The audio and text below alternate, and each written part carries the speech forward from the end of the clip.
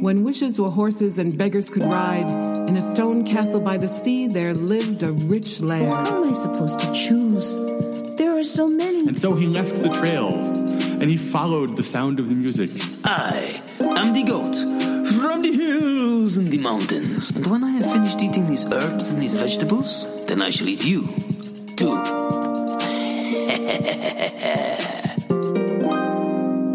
Once upon a time, and welcome to the Story Story podcast. I'm your host, Rachel Ann Harding, and I have some stories for you. This is a podcast to hear traditional stories told by some of the best storytellers in the world. It will take you to long ago and far away and will bring you back safely. This week's stories are spooky and have moments that may not be suitable for younger listeners. Last week was spooky, but not too spooky. This week, straight up spooky. If you're responsible for tender ears, you might want to listen first, or forge ahead and enjoy the chills. Downtown was decorated for the season. Halloween season, that is. Cobwebs across windows, skeletons peering out or hanging off buildings, pumpkins with lifeless grins inviting shoppers in. The streets were crowded with the undead. Pale faces that dripped in red, clothes torn, and whole families stumbled around with grins on their faces. I'd forgotten it was the week of Zombie Crawl, and I was underdressed.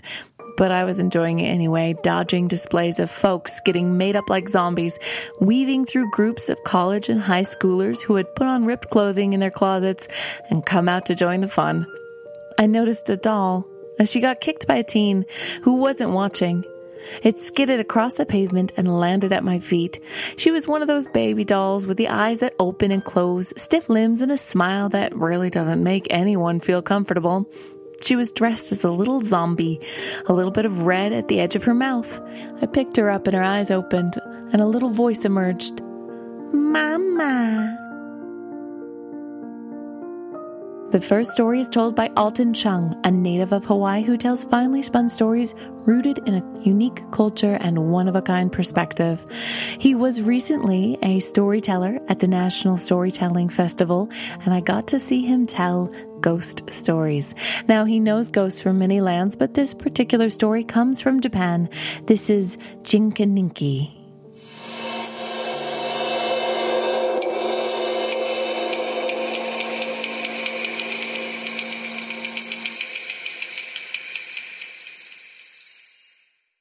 A long, long time ago, in ancient Japan, there was a priest named Muso, who journeyed alone through the mountain district of the province of Mino and lost his way.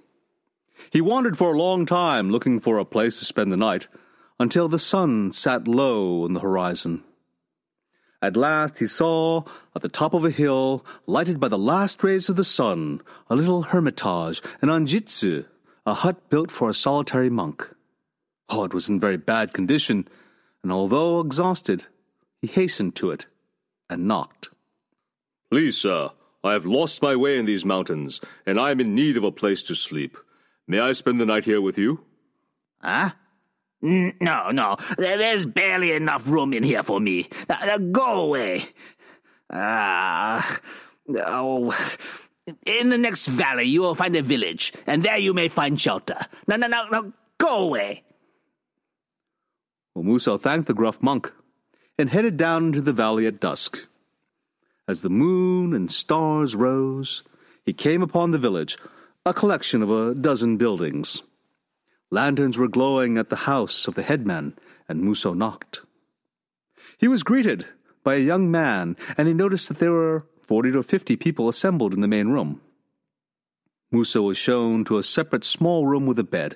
He was given food and hot tea, and when he had eaten, he lay down to rest. Oh, he was so very tired. After midnight, he was awakened by someone shaking his shoulder. It was the young man, carrying a lantern.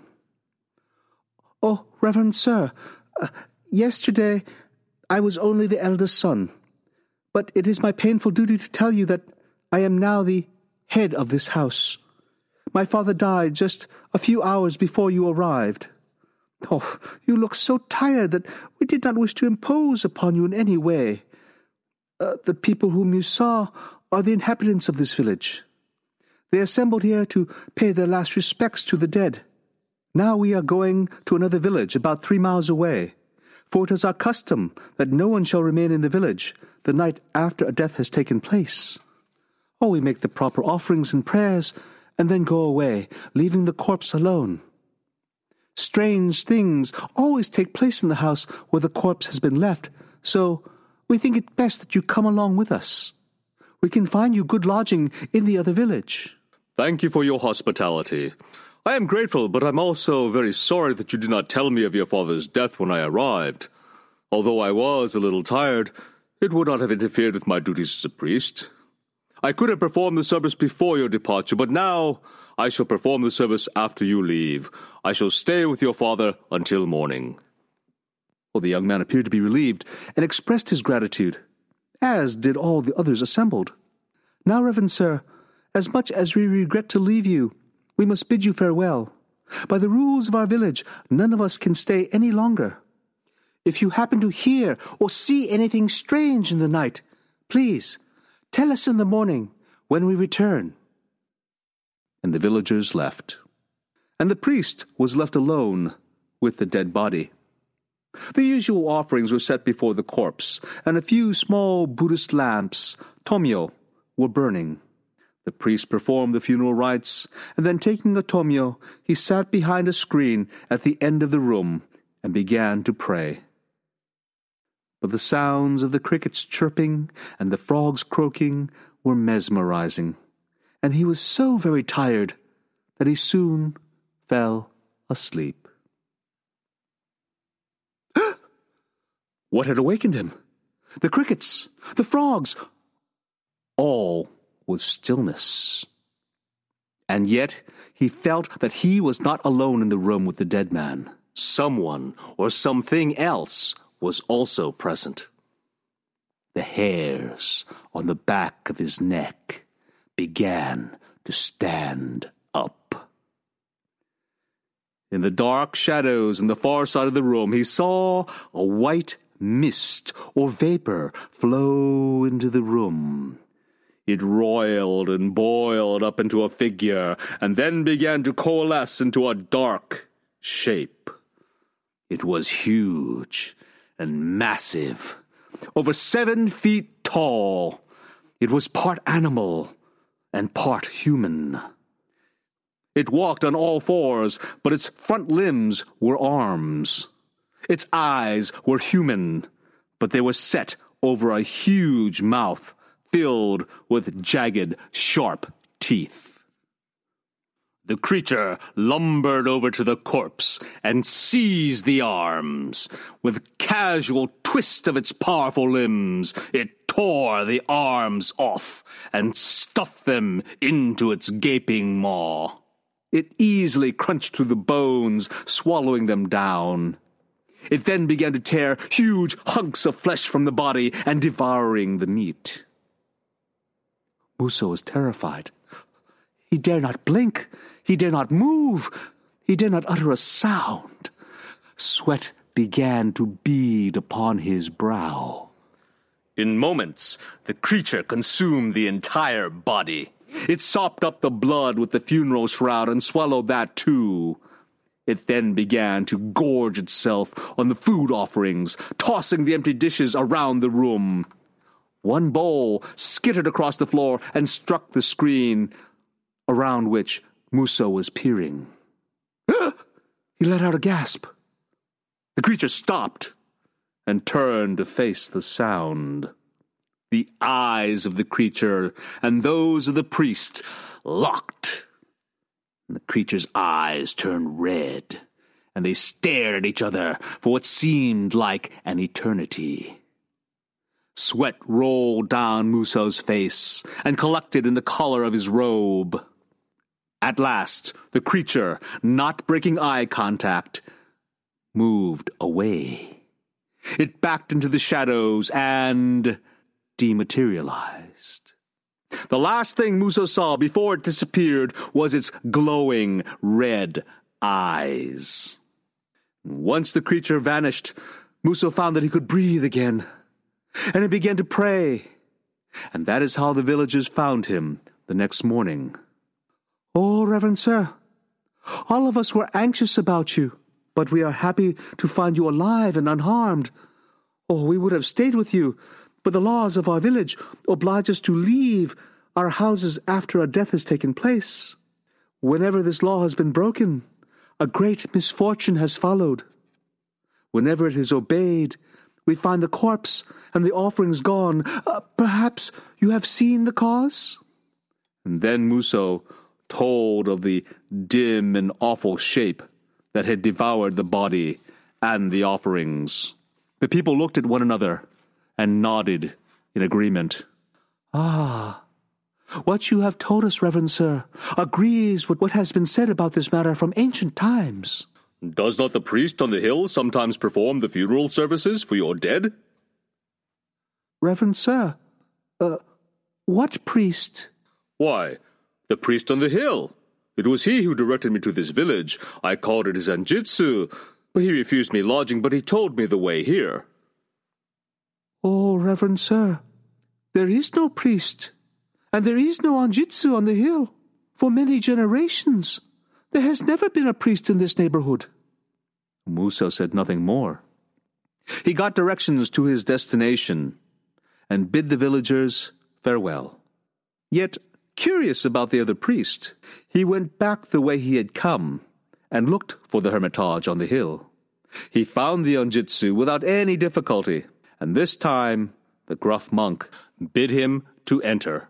And in the dim light he found the old monk huddled in a corner of the tiny room, weeping. "Oh, I am so ashamed. I am so ashamed." You have nothing for which you need to be ashamed. You directed me to the village, where I was treated kindly, and I thank you for that favor. I can give no man shelter, and it is not for refusing you that I am ashamed. I am ashamed that you should have seen me in my true form. It was I who devoured the corpse and the offerings last night. Know, Reverend Sir, that I am Jinkininki, an eater of human flesh. Oh, have pity upon me. A long time ago, I was a priest in this desolate region. There were no other priests for many leagues.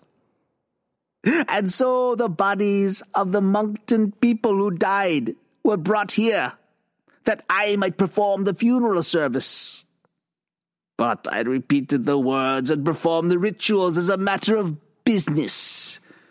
I thought only of the food and the clothing that my office would gain me. And because of this selfishness, I was reborn immediately after my death into the state of Jinkininki.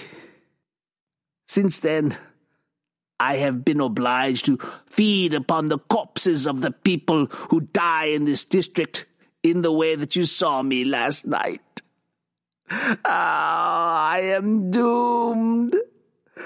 Oh, Reverend Sir, I beseech you to perform a segaki, the service to appease the soul of a hungry spirit, for that is what I have become. Only through your prayers can I escape from this horrible existence." As soon as the hermit had uttered those words, he faded from view.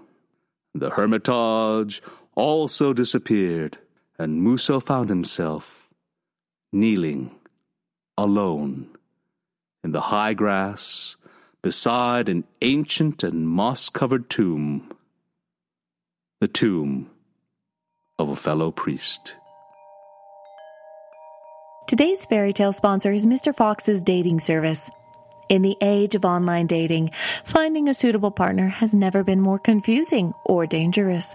Stop swiping and clicking and find your perfect match through Mr. Fox's dating service. Each candidate in the service is wealthy, has the perfect social graces, and will charm your parents, though probably not your brothers. We do not vet their backgrounds, so please be sure you really don't care about this person's extracurricular activities. Mr. Fox's dating service. This is no time to wait for a gentleman to call. Be bold. Did you know that all patrons of the podcast would survive a zombie apocalypse and are amazing supporters of Story? You too can live to fight the undead and join this special group of people for as little as $4 a month. A big thank you to all the patrons who make this podcast possible. If you want to hear me make up facts about you and praise your name for all to hear, then maybe you should become a supporter too. It would be pretty cool.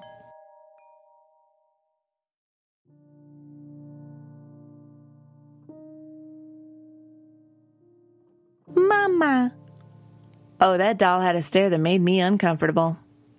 I turned her so she faced away from me and looked around for any child who might be missing her doll. When I didn't see anyone, I decided to set her out of traffic and hoped that her owner would come along and find her.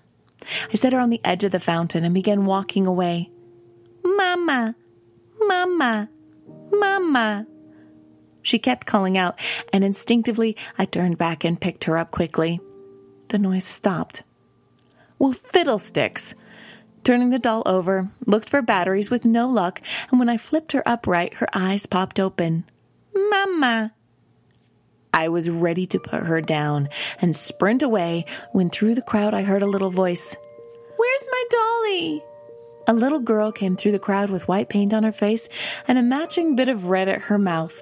I held up the doll. She came sprinting through the crowd, hands out. I handed it back to her, and she cuddled it up to her shoulder and shyly said, "Thank you."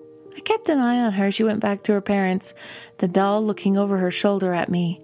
Those eyes stayed open, and before I turned away, I heard, "Mama." The second story for today has a new teller and a familiar one. The first teller is Papa Joe, whose living folktales have engaged over 6,000 audiences. Papa Joe captured family audiences from Cowhead, Newfoundland to Austin, Texas, from the beaches in Florida to the mountains of Washington State. Many of his stories are delightful and for all ages. This story is on the creepier side. He's accompanied by Simon Brooks, the English fella and storyteller, on the drum. This is the tale, Hubia.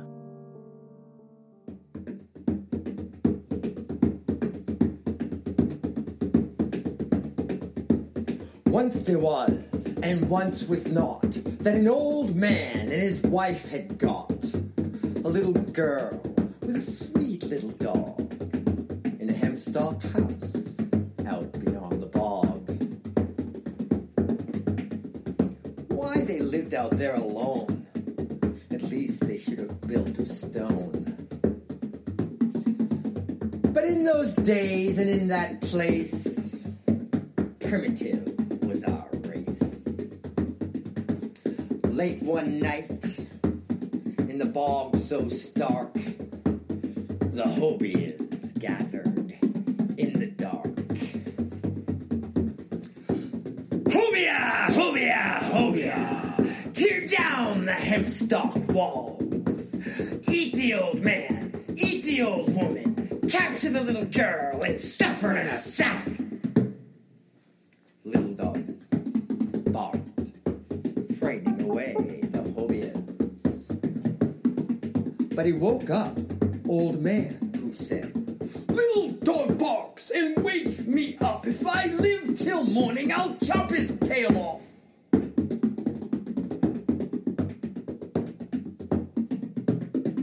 And he lived till morning, chopped off the tail in spite.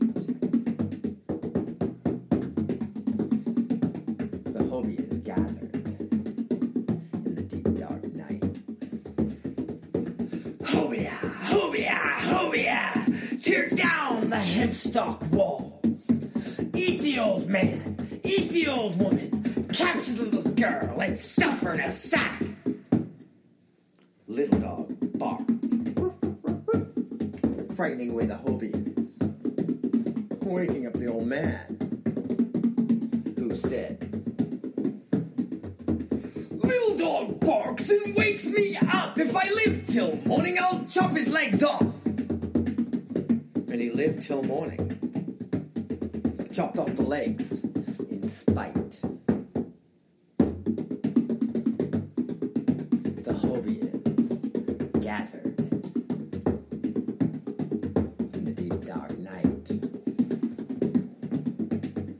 Hobia, hobia, hobia. Tear down the hemp stalk walls. Eat the old man, eat the old woman. Capture the little girl and stuff her in a sack. Little dog barked, frightening away the hobias, but woke up the old man, who said, Little dog barks and wakes me up. If I live till morning, I'll chop his head off. And he lived till morning. Chopped off little dog's head.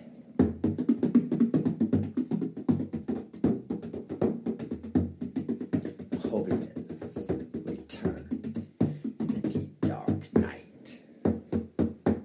Hobia! Hobia! Hobia! Tear down the hemp stalk walls.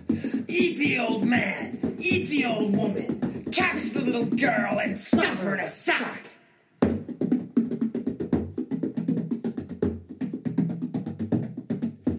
Little dog was dead. Couldn't frighten away the hobias or wake up the old man.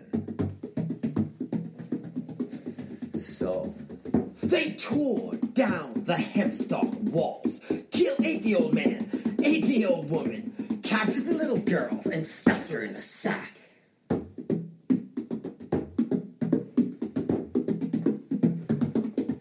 On an old nail in an old nut tree, the hobias hung the sack, and they pinched the little girl unmercifully, all the time screaming, Look at me! Look at me!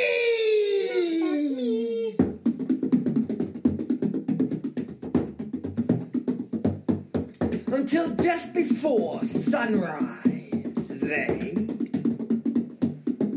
crawled down their deep dark crack to sleep away the light of day. At night, they would be back. The little girl, she cried so hard and for so long. Down the stream came Big Dog. He brought Hunter along. Hunter freed the little girl, and when he heard her tale, he put Big Dog in the sack, hung it back up on the nail.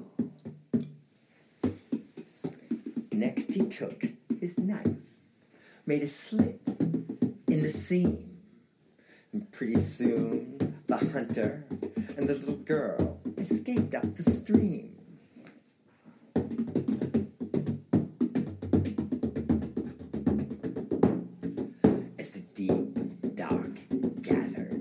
The hobias danced with glee, pinching at the sack unmercifully, all the time screaming, Look at me! Look at me! So the seam started tearing.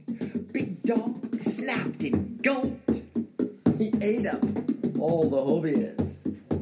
And now there's none about. No more hobias. Hobia. Hobia.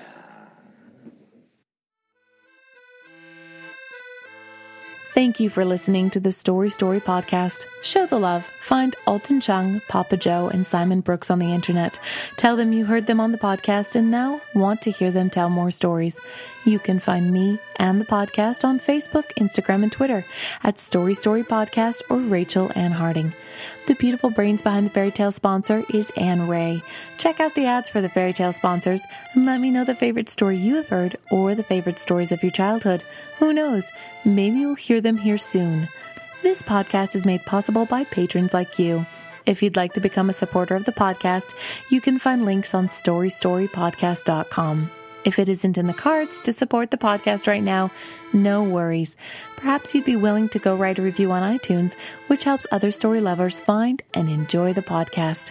Head over to the website, join the mailing list for hidden goodies, and if you tune in, you'll hear more stories next week. But until then, live happily ever after.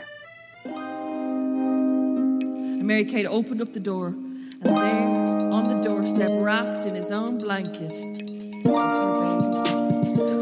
next day, Anansi spins webs so that he can catch the flea, the fly, and the moth that got away. If you go down to the lake on a clear day, when the water lies as calm as a sheet of glass, you can still see the rooftops of the castle glittering in the sunlight. And if you listen really closely, you can even hear the festive music from the royal court.